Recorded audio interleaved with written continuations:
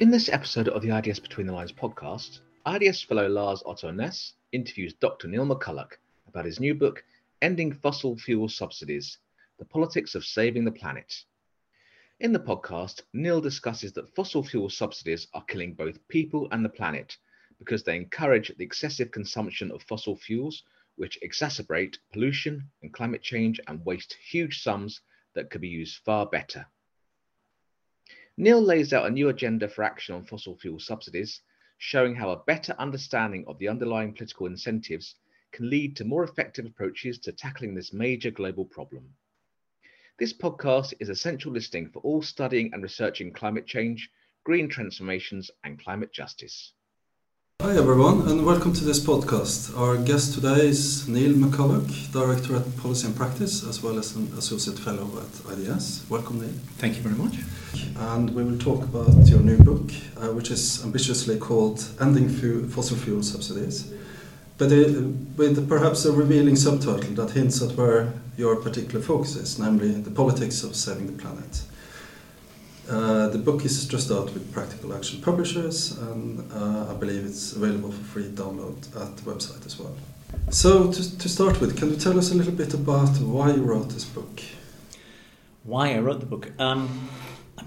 Fossil fuel subsidies and the reform of fossil fuel subsidies has been a passion of mine for perhaps over a decade now. I lived for many years in Indonesia, and I was there for 8 years in total.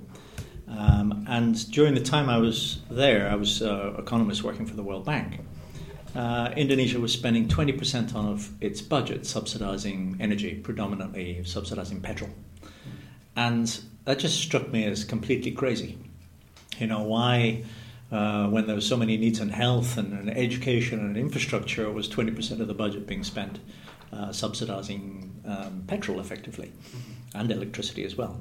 And so it got me interested in the topic, and initially you start analysing it and saying, well, this is crazy and you shouldn't do this and you should do this instead and so forth, and then you realise that there are more deep-seated reasons why these subsidies exist, not just in Indonesia but in many countries. And so I got very interested in trying to understand why these subsidies exist, why they persist, and why they're so hard to get rid of. Right, thank you.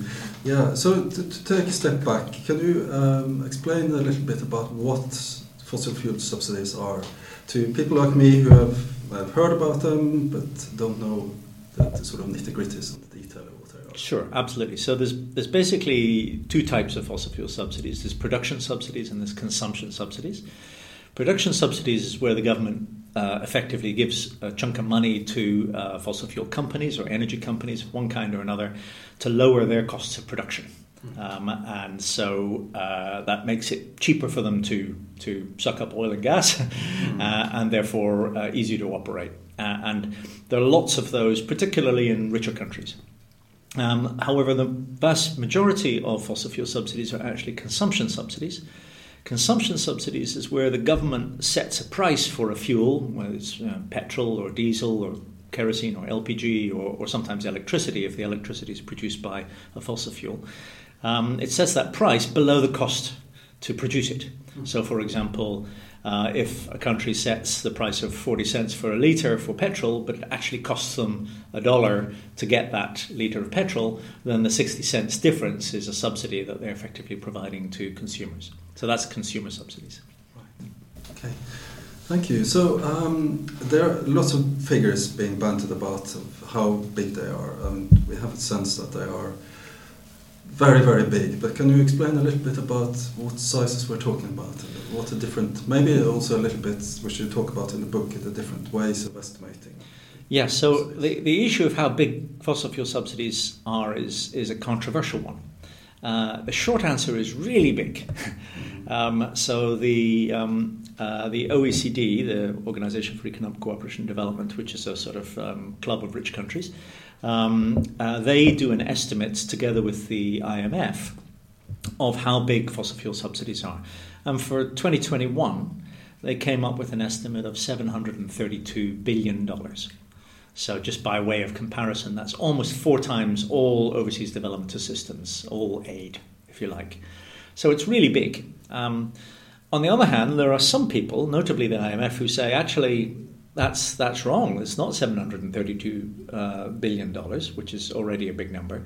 It's really $5.9 trillion, which is 6% of the global economy. And the reason why the IMF say that, and there's lots of critique of that, but the reason why they say that is that the IMF take into account the damage done by subsidies. So they're calculating what economists call the externality, so the health damage associated with the particulate emissions of coal, or the climate change damage caused by burning petroleum products. So if you add in all of those, then you end up with this very, very big number, 6% of all global GDP. But even if you take the smaller number, it's still a really big number. It's still very large. Yeah, indeed. I mean, there's also the climate change finance available and even the targets. So these are very big figures indeed. And can you say a little bit about who the biggest culprits are and where are the sort of, is it all over most governments, or is it are there some? So again, it fluctuates a little bit, but there are certain characteristics of countries which tend to have larger fossil fuel subsidies. First of all, oil exporting countries tend to have very large fossil fuel subsidies. Part of that is because for some oil exporters, it's cheap for them to suck up oil in the ground, and they can sell it for a high price in the world market. So the subsidy is calculated as as the difference between the domestic price and the international price. But for them, they say, well, actually, that's the wrong calculation, because we can actually suck up this oil much cheaper. So you'll find a lot of oil exporters have very large fossil fuel subsidies, but they say that they don't. Notably, Saudi Arabia, which is one of the biggest subsidizers in the world. But then there are other countries like Iran, for example, which sells its petrol incredibly cheap, and but still has to refine or import all of it. And there's also the US is also a culprit. It has substantial subsidies. So does the UK, even though the UK says that it has no subsidies. But the big culprits are other countries like Algeria, Nigeria. The interesting thing is that most people think that there's only perhaps 5 to 10 countries where this is a big issue. That's not true. Mm-hmm. If you look around, you'll find that more than 70 countries around the world have got fossil fuel subsidies which are more than 1% of their GDP, which is quite a lot. That's a typical benchmark. And there are around about 40 countries where subsidies are more than 2% of the entire GDP of the country. So it's getting really significant.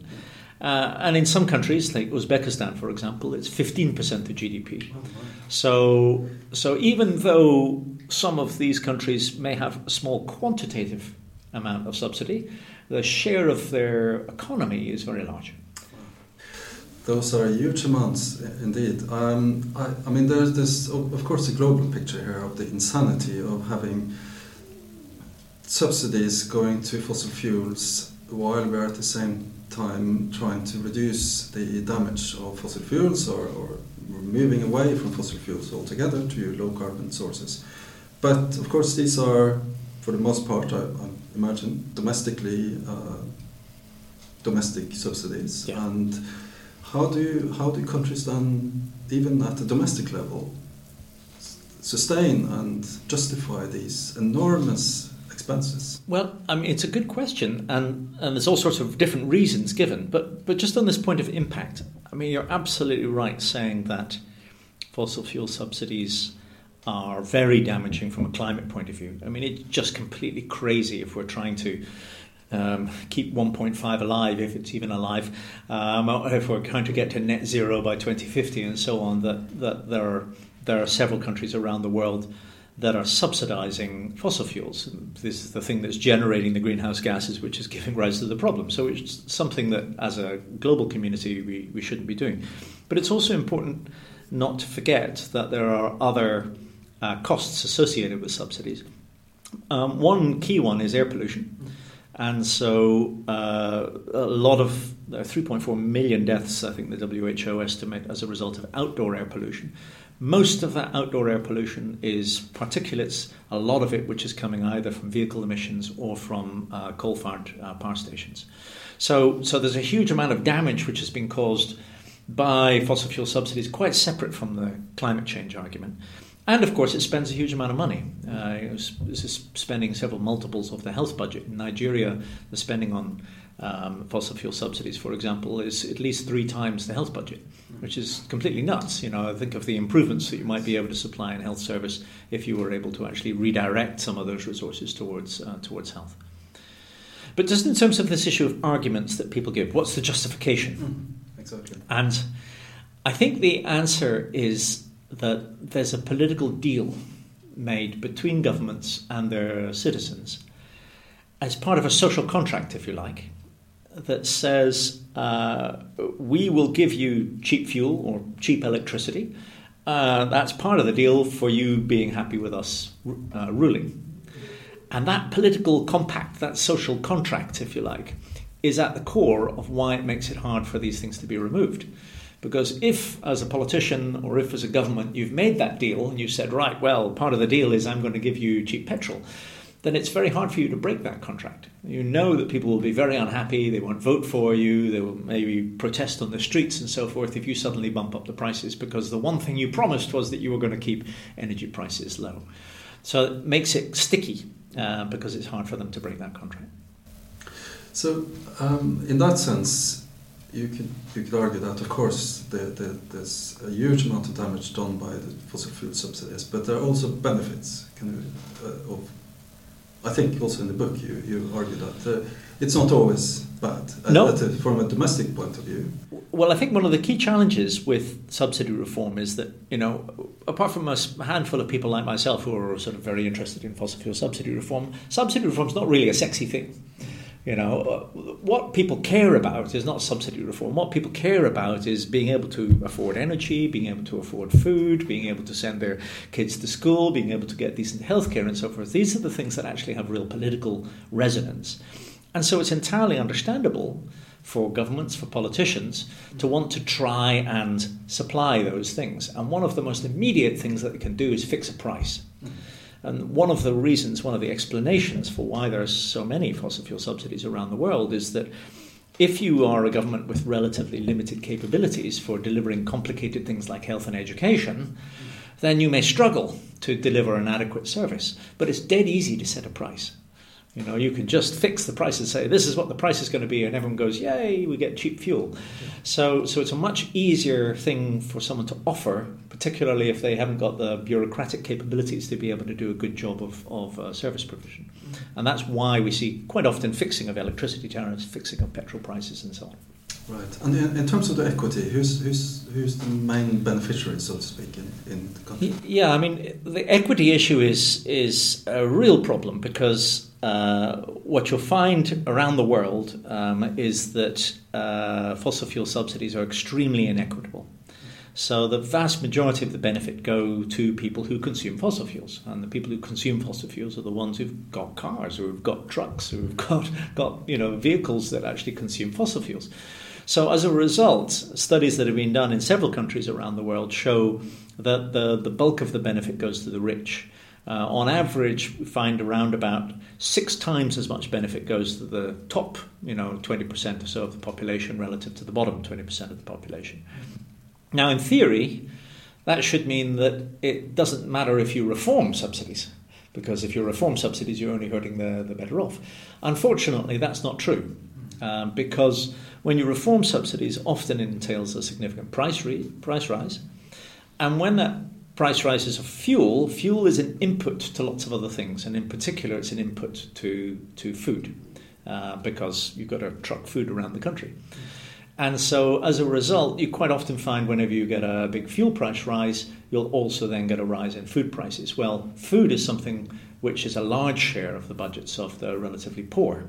And so quite often subsidy reforms can still hurt the poor, even though they didn't benefit very much from the subsidy in the first place. Right. Okay. And so following this, I know you have a number of examples in the country case studies in your book. And can you expand a little bit about what you see as sort of good examples of countries that have successfully reduced or even eliminated subsidies? So I can give you an example from Indonesia, which is a sort of partial success, but a very interesting one. Back in 2014, when Joko Widodo, or Jokowi as he's popularly known, was the candidate for being president, he campaigned on the basis of removing fossil fuel subsidies. And he said, I'm going to get rid of these things, which is very unusual. Most people kept quiet about it. But he said, no, this is crazy. This is a silly policy. We're wasting all this money on it. I'm going to get rid of these things. And in return, I'm going to give you free health and free education. In fact, he always wear a check shirt, and he had 2 little cards in the top pocket, and he would whip them out at every campaign rally saying, I'm giving you Kartu Pintar, Kartu Sahat, the education card and the health card. And people believed him. People said, okay, this is a new candidate. He was the first president from a non-elite background. And so they bought into it. He won the election by a landslide. And then when he got in, he delivered. So he cut the subsidies, transferred a large share of budget over into basically the budget that had been used for fossil fuel subsidy was then spent on health and education, on infrastructure, that sort of thing. And it was a big success. The sting in the tail of that story is that a few years later, international prices started to rise. He had put in place a system whereby the local prices, the domestic prices, were going to rise in line with the international prices so that the subsidy wouldn't re-emerge. But it was politically inconvenient for him to continue with that. So he stopped that and just held the prices fixed. And of course, as international prices rose and rose and rose and rose, the subsidy ballooned again. And so we're back now in a situation last year where subsidies are 20% of the budget, just as they were when I was working in Indonesia all those years ago. So what are his options, or the government's option in this? Well, I mean, at the moment, of course, there's an election coming up, so nobody's going to touch this issue and they're going to wait until after the election. But at some point, someone is going to have to deal with it again. Mm-hmm. And this is actually a story that we hear around the world. It's a tough thing to deal with, but the toughest thing is changing the system. It's not just doing a reform. You can always bump up the price and then there'll be a protest or whatever, and you put up with the protest and you hope you don't get kicked out, and then you've sort of ridden the wave for a little while. But if you just do that, the subsidy problem comes back again if you're fixing prices. What you need to do is shift towards a system where prices track international prices more frequently. And if they do that, then subsidies disappear, and those resources can be devoted towards other things. Right. But it's hard politically to change the system. Yeah. And in that situation, in normal circumstances, the opposition would perhaps latch onto that and say, "You promised this." Yeah. Yes, exactly. Look at where it is now. Yeah. And do you see that? Well, what you actually see is the opposite, which is, so there's a very good example, a recent example from Indonesia, where a large part of the subsidy in Indonesia is now not for petrol, but for liquid petroleum gas, LPG. They have little LPG 3 kilogram cylinders called melons because they're painted green. And they look a bit like a melon. And these are everywhere. Every household uses these little 3 kilogram LPG things because they're hugely subsidized. You can buy an unsubsidized one if you're rich, you can buy a big one. But why would you buy a big one when you can buy lots of little ones for half the price? So everybody uses these 3 kilograms. So most of the benefit is going to the middle classes or to the better off because they're buying them as much as the poor are buying them, in fact, far more. But so what the government very sensibly did was it said, we want to be in favour of the energy transition. We want to move people over to induction stoves so that they'll have electric cooking instead of using a fossil fuel. And the whole world was saying, oh, this is great and wonderful. And then one of the opposition leaders said, you are stealing people's LPG stoves from them. We will oppose this policy. And as soon as they said that, it turned it into a political issue, which was going to be difficult for the election. And the government instantly backed down and said, no, we're not doing that after all. So these reforms are hard, even where they're very sensible reforms. They're hard because of the politics. Yes, indeed, and this is kind of a thread through your book as well. That it's all political, it's all context specific, and you gave the example of Indonesia, where it has kind of worked for a while, that doesn't work. So there's clearly no silver bullet here to solving this problem and removing or reforming the sector. But you do give a lot of recommendations, and I like that about the book. You're quite clear about the recommendations. Can you say what are the lessons we can learn from Indonesia and other countries? So I think the key thing that we've learned from 20 years or whatever of trying to tackle this problem is it's not a technical problem. It's not a technical problem. We treat it as though it's a technical problem. The world is full of economists who analyse the prices and say, well, this is a bit silly. It would be so much better if we allocated resources in a different way. And that's losing sight of the crux of the matter. It's fundamentally a political problem. This is about a bargain between governments and their citizens. This is about the nature of the political settlement and how rents are captured within any individual society. And you have to understand that. And so I don't think we've given enough time and thought to try and understand the way in which politics actually functions in each of the countries in which these recommendations are being made. So that's the first point. The second point is, if that's true, if it's fundamentally a political issue, then it can only really be solved in the long term through a political vehicle. That is to say, it's got to be something which is driven by domestic political actors who are able, like Jokowi did, in capturing something which is politically popular, a narrative that resonated with the local population, and saying, I will give you something better than fossil fuel subsidies. When that happens, you see success. Not just in Indonesia, but in other countries around the world, where you've got smart politicians who are coming up with a domestic political strategy that has resonance in that context. That makes it politically feasible to move. So rather than doing what we've been doing for so many years, which is coming up with technical recommendations, saying you really ought to do this, and wagging our finger at countries and saying, oh, you've got terribly big subsidies, our IMF loan is now conditional upon you doing something about them, and so forth. And quite often we see that people will make reforms, but then those reforms will unwind. What we need to think about is, who are the domestic political constituencies that are in favour of changing the energy system so that it delivers for citizens. And then once you identify those, how can we work with those? How can we support their strategies in order to be able to deliver reform? And I think that's a much more effective and a much more sustainable route than the rather technocratic approach that we've taken today.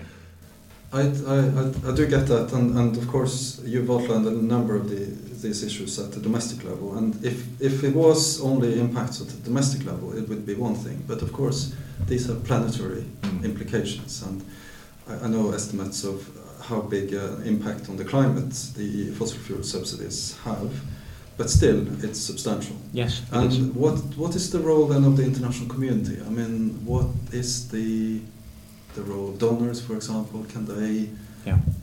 So I think there's a very important role for external actors, whether it's donors or international communities or international NGOs, in pushing for reform, in highlighting the issue. So that's the usual role, if you like. But what has traditionally been the role of external actors has been to do this sort of technical work. And that, again, drags it back to being a technical problem. So one of the things which I try and emphasize in the book is that we need to actually think much more about how this works politically in a particular country, in a particular context, and analyze that. There are political scientists in the world that are capable of analysing the nature of the political settlement of a particular country, where the rents are, who captures them, how they capture them, what those rents are used for. These really drive the way in which countries tick, the way in which those countries work. And unless we understand that, it's very hard to come up with politically feasible reforms. You can come up with a technically sensible reform, but it won't happen. You need something which is both technically sensible and also politically feasible. So putting time and effort into analysing and understanding that, and then supporting coalitions of domestic actors to push for reform, that is something donors can do. And it's particularly something interesting that bilateral donors can do. A lot of the work on fossil fuel subsidy reform has been done by multilaterals, mostly the World Bank. And that's great. They do some fantastic work on this, all credit to them. But the World Bank are prohibited by their constitution from engaging politically in countries. They have to pretend that everything is technical, even though they, of course, the nature of the things that they do is often quite political. But it's hard for them to explicitly engage on political stuff. That isn't a problem for bilateral donors. Bilateral donors are able to work with civil society groups, they're able to work with the media, they're able to work with parliamentarians, they're able to reach out beyond just the small coterie of civil servants around the Ministry of Finance to a much broader range of actors, and try and facilitate the actions of those actors to pull together coalitions for reform.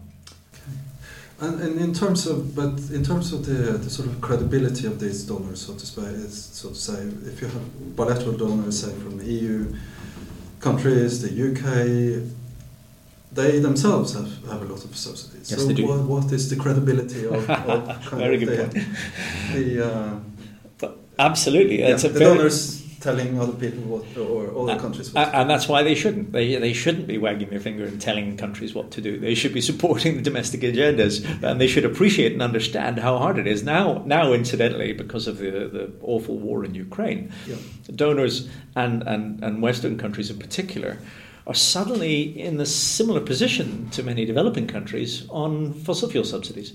Suddenly they've introduced price guarantees and price caps on energy in order to try and protect citizens from high prices.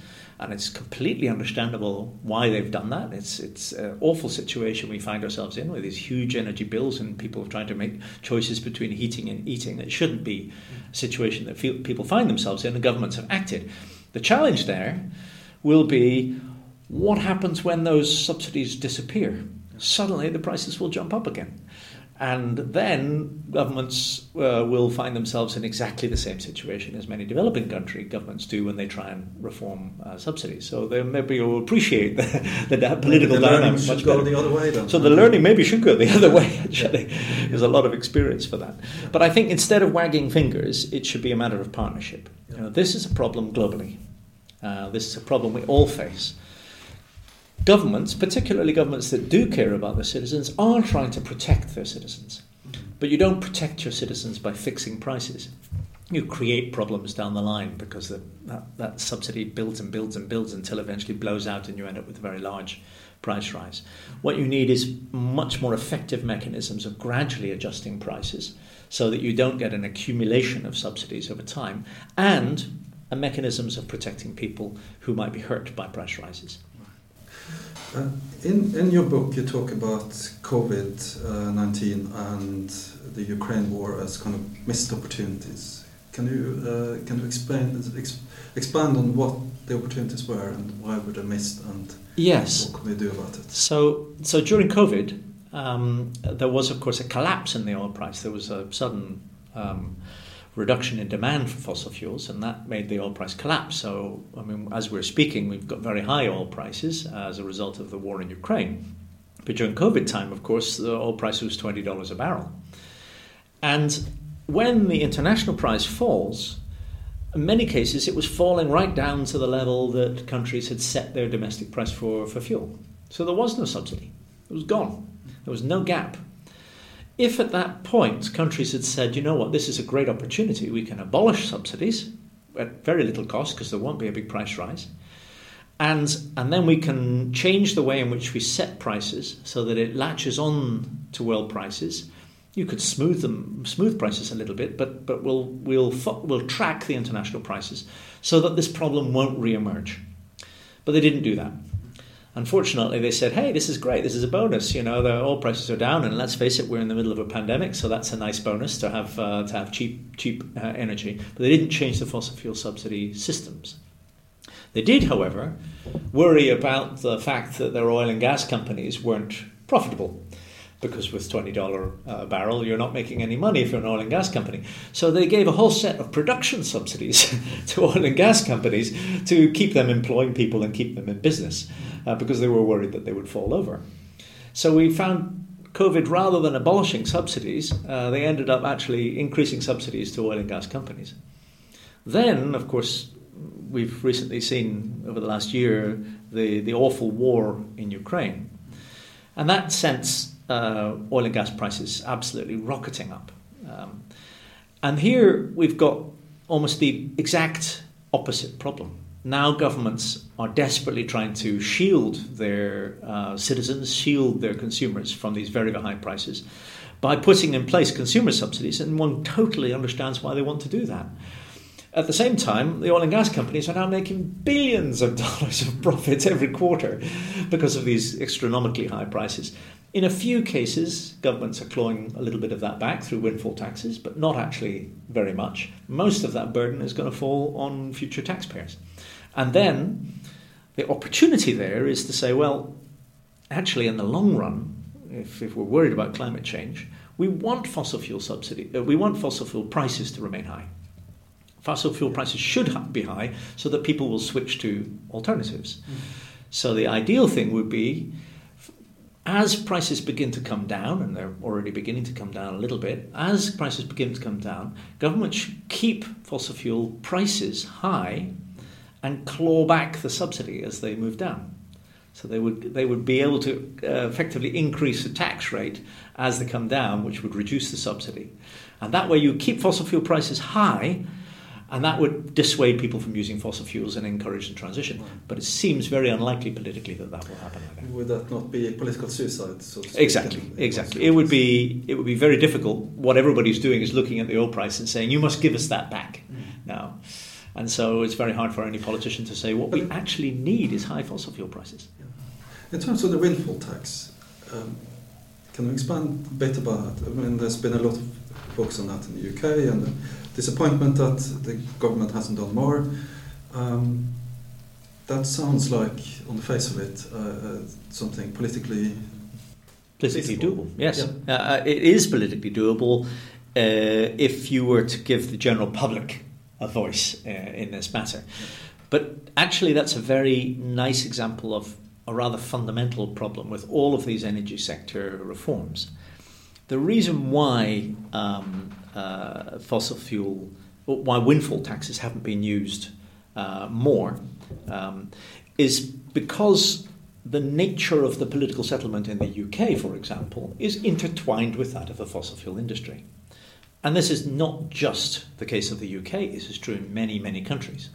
So when governments are making decisions, they aren't just making decisions from the perspective of the citizen and what the citizen wants. They're also thinking, where's my funding coming from?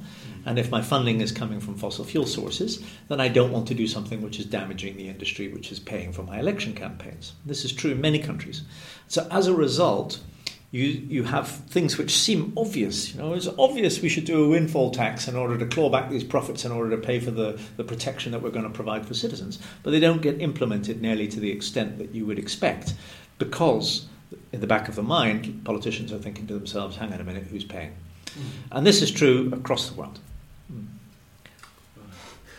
Do you see any hope through this? I mean, I do actually. Say yes.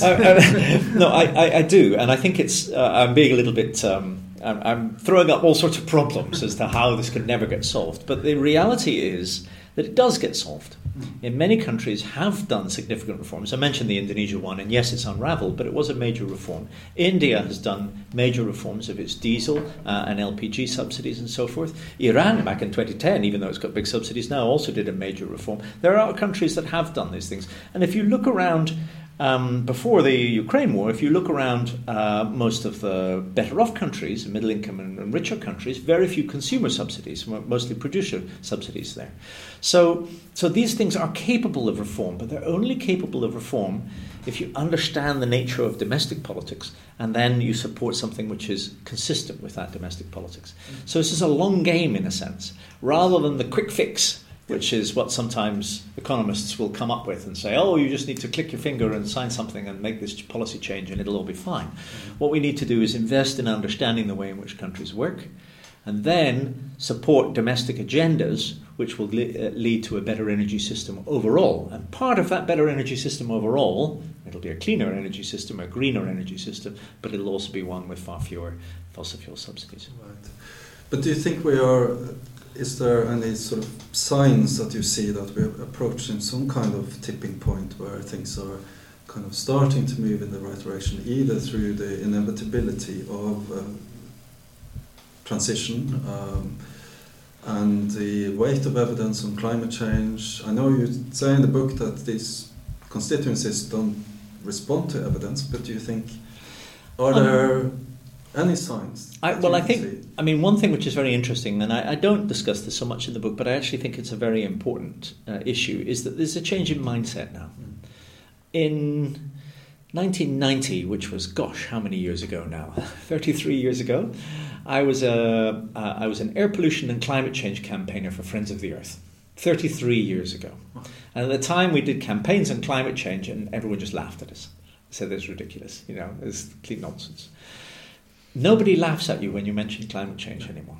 It's all over the news. Politicians talk about it left, right and centre. Global world leaders are up there saying, we have to tackle climate change. It's the number one priority and so on. The whole mindset has changed. Everyone now recognises that this is an existential threat, both for us but for the planet as a whole, and that measures have to be taken. There's a huge civil society movement all built around trying to protect the planet, trying to find ourselves a climate-compatible future. So I think that is an enormous change over the last 30 years, and that bodes well for making progress down the line. Having said that, it depends a lot on what your immediate priorities are in any given country. Climate may be the most important thing in, Norway or the UK or somewhere or other, but it isn't the most important thing for your average citizen in most countries around the world. The most important thing for them is being able to, feed their family and to get their kids to school and get decent healthcare and be able to travel wherever they want to travel. And these are the nitty-gritty day-to-day issues that politicians have to take into account.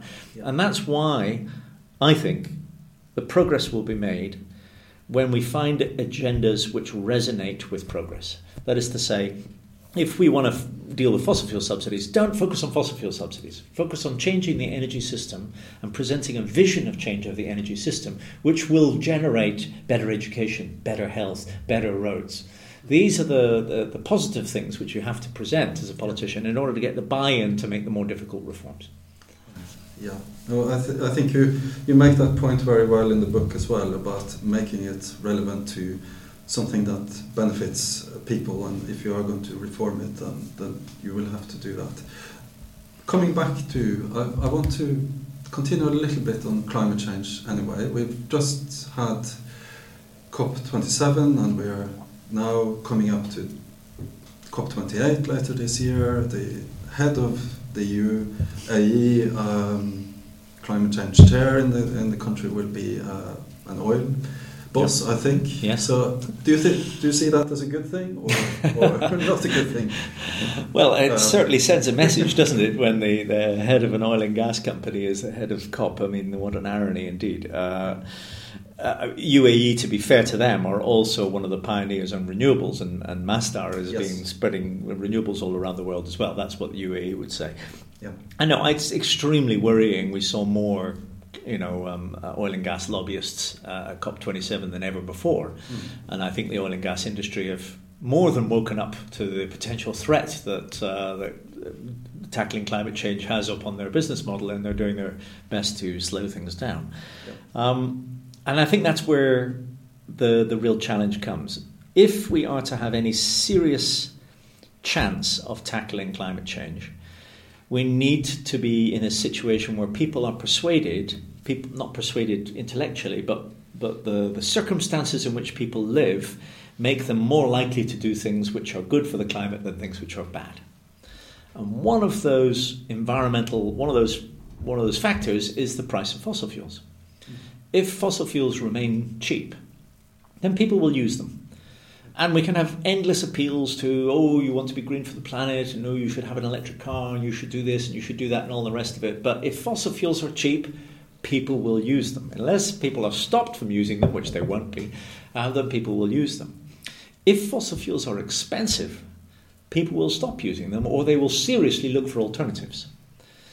So some people say, no, what we need to do is just give lots and lots of incentives to renewables. Well, that's good. I'm all in favour of giving incentives to renewables, and of course we've just seen the Inflation Reduction Act in the US give huge incentives. In fact, it's creating a problem in the EU now because they're having a big battle over who can give bigger subsidies.